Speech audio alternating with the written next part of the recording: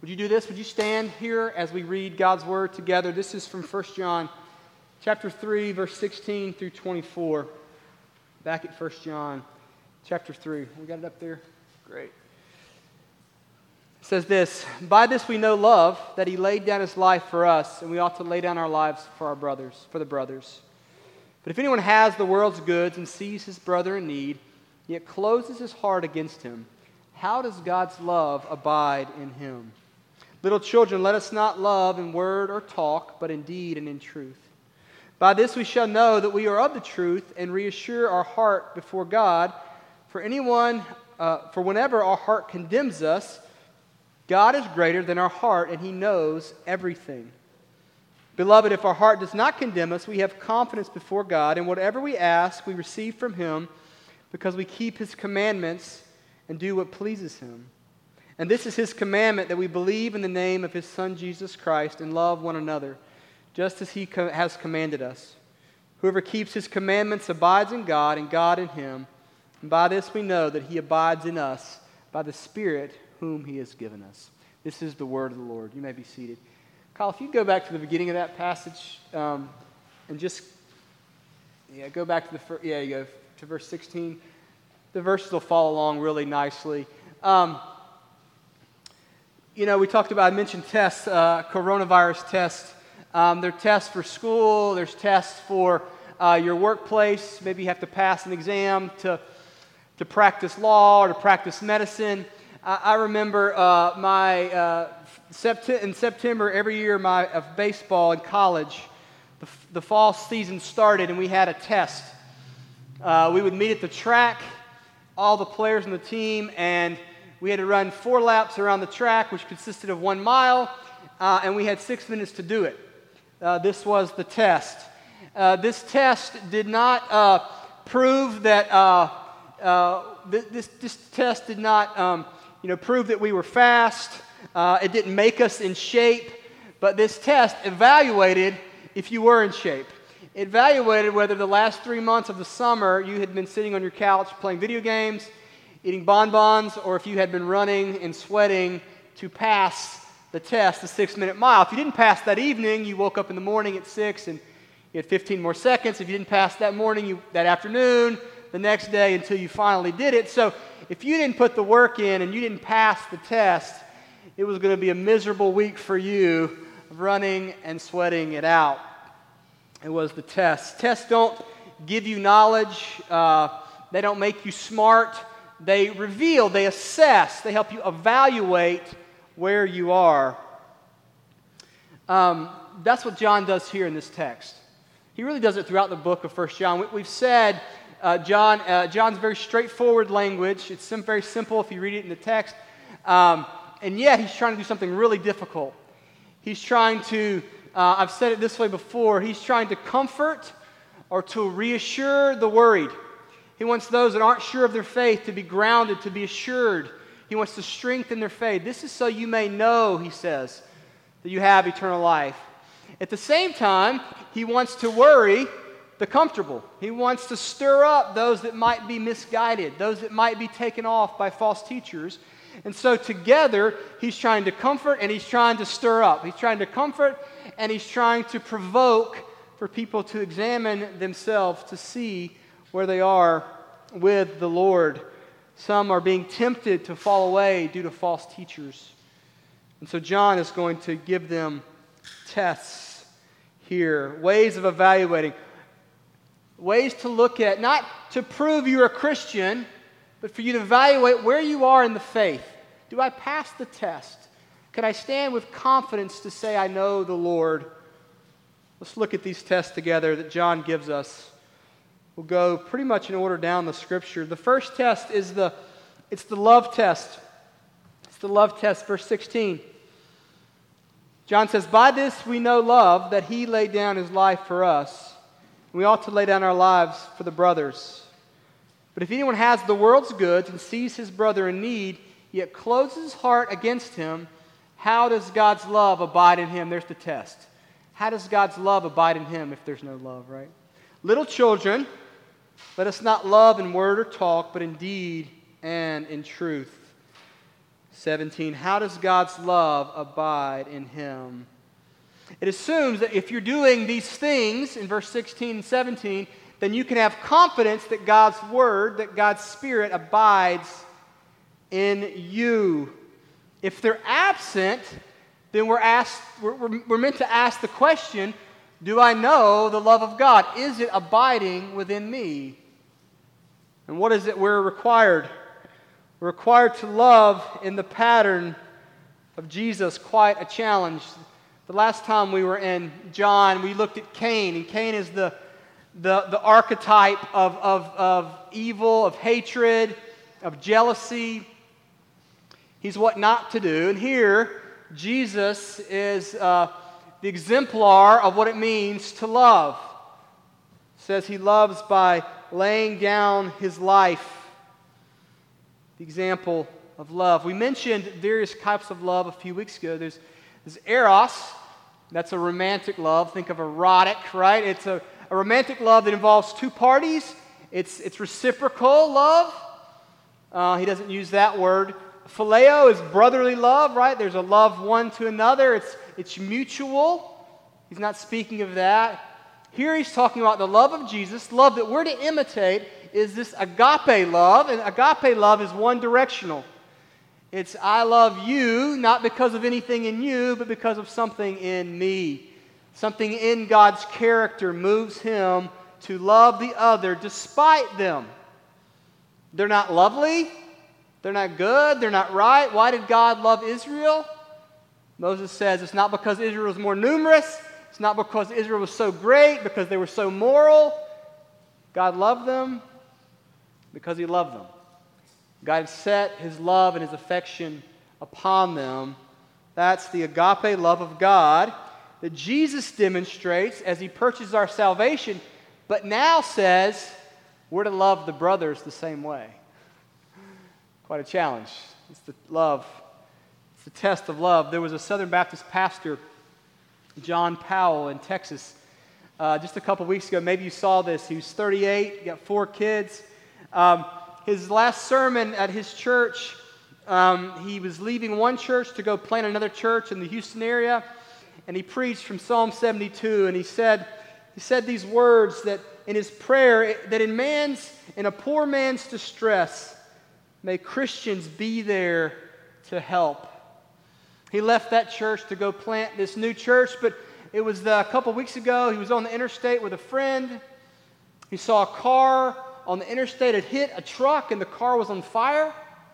Maybe you read this article. So he pulls over, and he and his friend get out to go help this man that's in this car that's on fire. And while he's there, he sees an 18-wheeler coming directly for he and his friend. So what does he do? He instinctively pushes his friend to safety, but he's struck by the semi-truck, and he dies instantly. But he saves both the man in the car and his friend. He laid down his life. He preached it, and then he lived it, sacrificing himself for his friend. It was costly.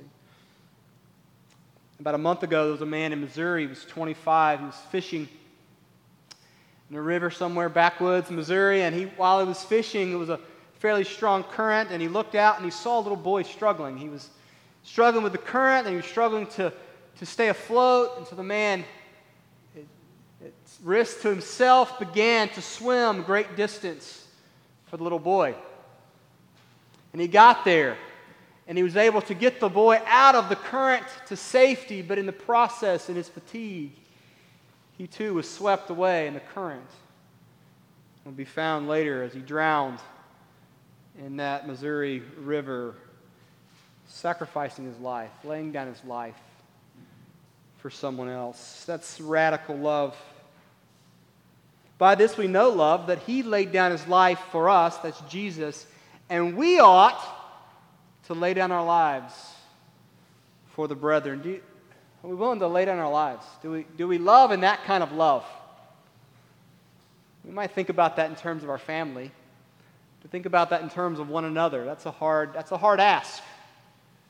And yet that's what Scripture says. But the love test continues. Sometimes it's easier to envision the big radical love, right? We hear about soldiers in war doing such heroic things, but sometimes when it's smaller and closer to home, it may not be as easy. Look what it says in verse 17. If anyone has the world's goods and sees his brother in need, yet closes his heart against him, how does God's love abide in him? Little children, let us not love in word or talk, but in deed and in truth. Love is in action. If you have the world's goods, meaning if you have provision, if you have enough, and I think by most standards in this room, we have enough, right? If we have enough and we see a brother in need and we are not moved, there's no compassion, there's no empathy to reach out, we have to ask the question, does the love of God abide in us? Where are we? If we see someone sick, well, maybe not today, don't go to them, but in a normal world, someone's in the hospital, go see them, right? Make them a pot of soup. Someone's struggling financially, can you help? Someone's hurt or disabled, can you cut their grass? Right? Can you pray for them? Can you reach out? Can you encourage them? Can you write them? No. We see people in need, and the Christian is called to be moved by love, to sacrifice for the good of others, to be generous. It's action. Notice the change from 17 to 16. Verse 16, it says, lay down his life for the brothers. It's plural.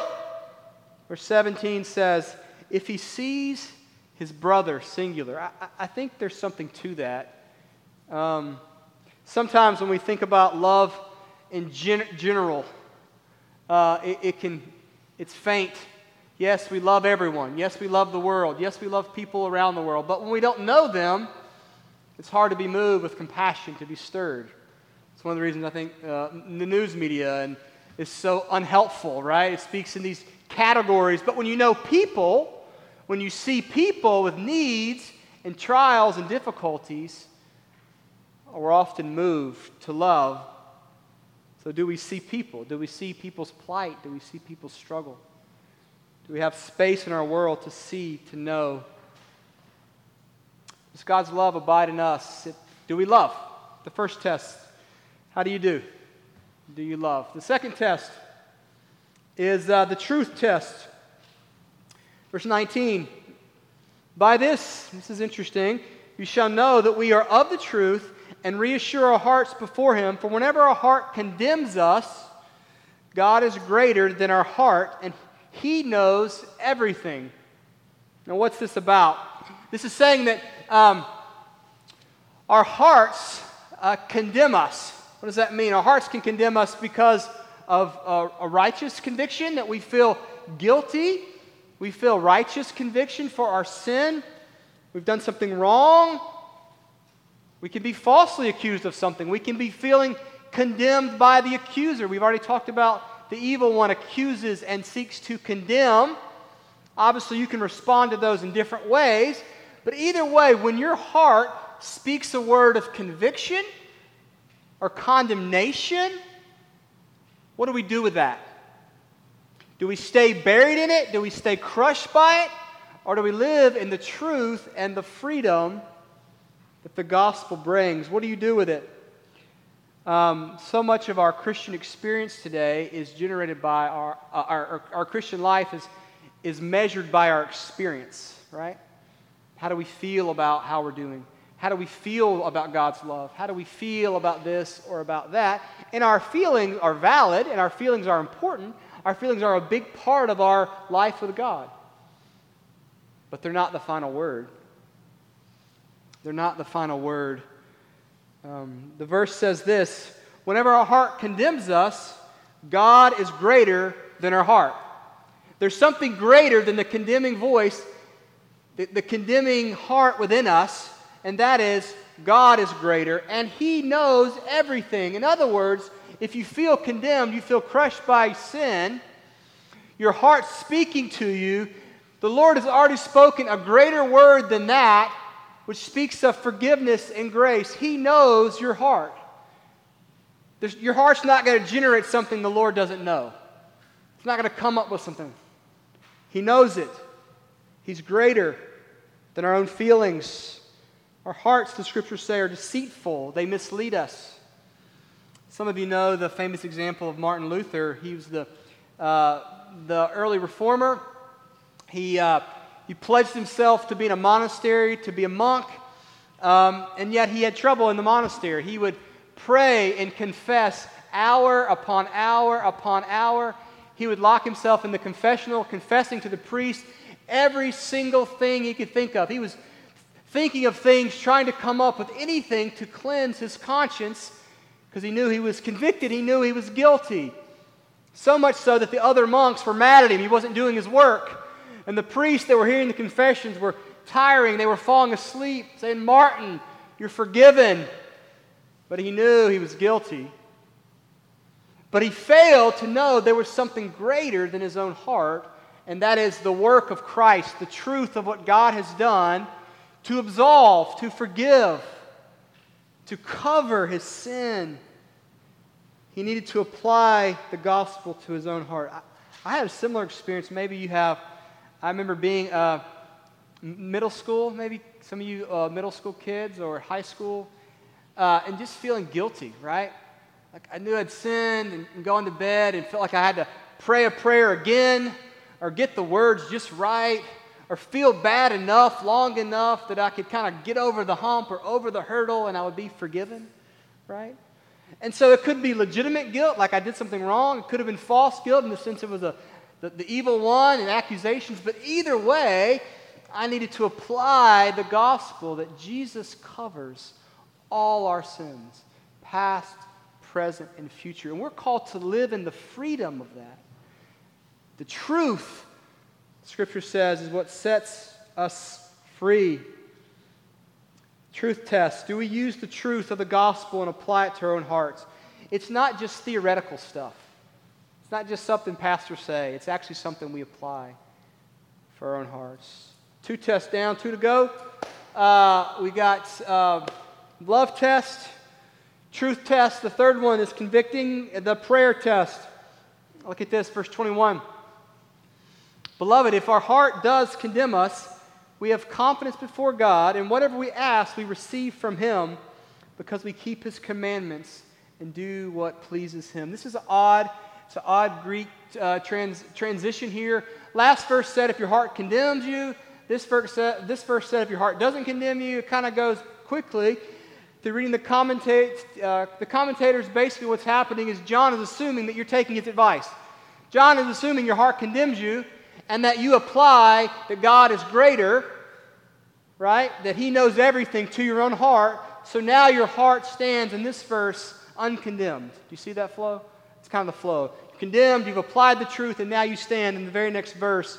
If your heart does not condemn you, then we have confidence before God to ask. So the truth test and the prayer test are really two sides of the same coin. When we apply the truth that we are forgiven, that we are justified, that we are righteous, that we are loved, we therefore go to God with confidence to pray, to ask, to seek Him. Do you pray? Do you ask? Do you go to Him with confidence? Hebrews 4 speaks of the great high priest who has gone on our behalf, Jesus Christ. It says this, if we do not have a high priest who is unable to sympathize with our weakness, but one who in every way respect has been tempted as we are, yet without sin. So what's the conclusion to that? The truth. Jesus has gone for us. He's gone on our behalf. He can sympathize. Let us then, therefore, with confidence draw near to the throne of grace, that we may receive mercy and find grace in time of need. Let me ask you, do you go to the Lord in prayer? That's simple. This is not a legalistic thing. Like we're not Muslims. We don't have to pray 5 times. We don't have to pray facing a certain direction. We don't have to pray in a certain posture, kneeling, standing, seated, hands in the air, prostrate. We don't have to. We're not conditioned to that. What's your heart do with your fear? What's your heart do with your worry? What's your heart do? We got a little bit of that going on, right? What's your heart do with your anxiety or your financial trouble or your loneliness or your conflict or your whatever it may be, what does your heart do? Is it inclined to go with confidence in prayer? Or do we try to work it out? I'm often guilty of I'll just figure it out. I got a problem, I got some stress, I'll just figure it out. The test is the believer, as we grow in Christ, we go to the Lord. We apply the truth, and then we go to Him, and we share our heart, our concern. Further, he says, 21, if our heart does not condemn us, we have confidence before God, and whatever we ask, we receive from Him. We can not only have confidence to pray, we can have confidence that He's going to answer us in our prayers. Now, this is always one of those places where we have to qualify it, right, a little bit. Our prayers are in accordance with God's Word and God's promise. If we say, Lord, I feel confident. Lord, give me that Lamborghini, I really feel like the Lord wants to give me that. There's no promise in Scripture related to sports cars, or beach houses. There are promises in Scripture related to peace and trial, comfort, His presence, His provision, His kindness, His goodness to be with us, His people. And so we can pray with confidence in those things, expecting He will answer. And we can pray for other things. We can pray for healing. We can pray for difficult things. But the issue is not, is everything going to line up just the way we want and work out just the way we want it? That's not what he's saying. What he's saying is our confidence moves us to go to our Father to ask, to petition. Imagine a little child coming to his dad. His dad may not give him everything in the exact way he wants.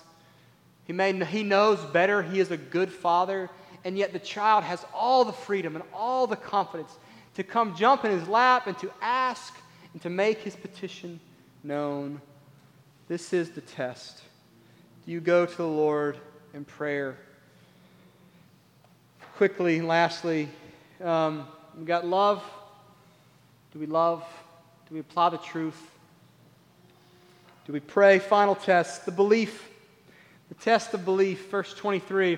And this is His commandment, that we believe in the name of His Son, Jesus Christ, and love one another, just as He has commanded us.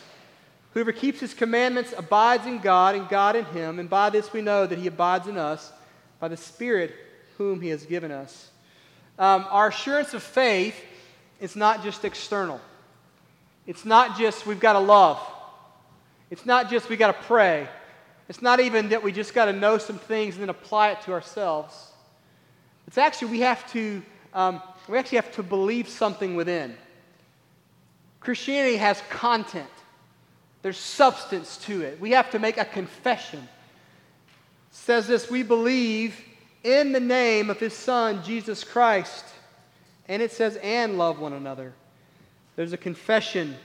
The first act of obedience is to confess our belief in Jesus. And here it says, in the name of Jesus. And the name means in the person, in the identity. Our confidence is in the character of Jesus and who He is. It's not just generic in this culture today. It's like, just believe. It doesn't matter what you believe, you just believe. That's not what Scripture teaches. It's not what Christianity teaches. There's a particularity to it. It's Jesus.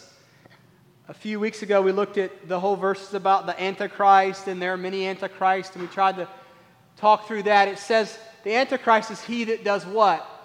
He denies that Jesus is the Christ. And so our belief, our faith is that we confess that Jesus is the Christ.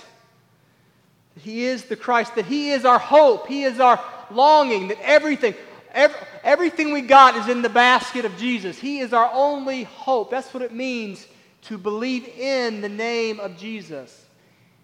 He's not an addendum. He's not an attachment. He's not a works plus Jesus. All our hope is in Him. Our salvation rests in Him. This is so helpful because this verse connects things that often in society we pull apart. It says we are to believe and we're to love. To believe and to love. We can't say, it doesn't matter what you believe, it's all about love. Just love. Love is action, right? You hear that all the time, right? Did we hear that? Shirts that say that, bumper stickers. Just love. That's all that matters. Scripture says that's not. It's more than that. It's not less than that, but it's more than that. That's not adequate enough for Scripture. Scripture says we do love, but we also confess a person. We confess Jesus, the Savior. At the same time, we can't say, just believe, right? We got our theology right, we just believe, and yet we have no compassion, we have no heart, we have no action, we have no movement to others. It doesn't pass the test one, right? It doesn't pass the love test. It's not liberal or conservative. It's not Republican or Democrat, left, right. It's not soup kitchen or preach the gospel. It's not. It's not these dichotomies we pull ourselves. It's a third way. It's the way of Jesus. It's going to be more loving than any liberal could be. It's going to be more conservative in truth than any conservative can be. It's the way of Jesus. He is the embodiment of what? Grace and truth. These tests are hard. Jesus calls us to the third way, to the high road, to love deeply. And in doing that, to hold these together, we can say we have a full picture, a better picture of what the gospel is, what the followers of Jesus are called to do, to have humility and to have confidence, to believe unashamedly that Jesus is the only way of salvation. That's it. That's all my hope. And yet to believe it with such love and generosity to others, with such forgiveness and kindness to each other. It's imperative. It's a new path. It's a new way. And frankly, we all fail at it. We fail at it. These tests are good. Take them home. I'll send you some questions tomorrow for devotions. Examine yourself. Use this to evaluate. But you're not a Christian because you do any of these things. You're not a Christian because of your prayer life. You're not a Christian even because how well you apply the truth. You're not a Christian because of how well you love or fail to love. Our salvation is founded on verse 16. By this we know love, that He laid down His life for us. Jesus is, He is the example. But He's more than that. He's our substitute. He's the one that's done these things. There's no one that's loved better. There's no one that's been it's truthful. He is the truth. There's no one that's prayed like He prayed. Even in the darkest hour to the Father, He prays. And He is the truth and the life. Our hope and confidence as we grow in Christ is that we would look to Jesus and that we would find our ability to examine ourselves and be honest with ourselves is found in the confidence of what Jesus has done for us. He laid down His life for us that we may lay down our life for others. Let's pray.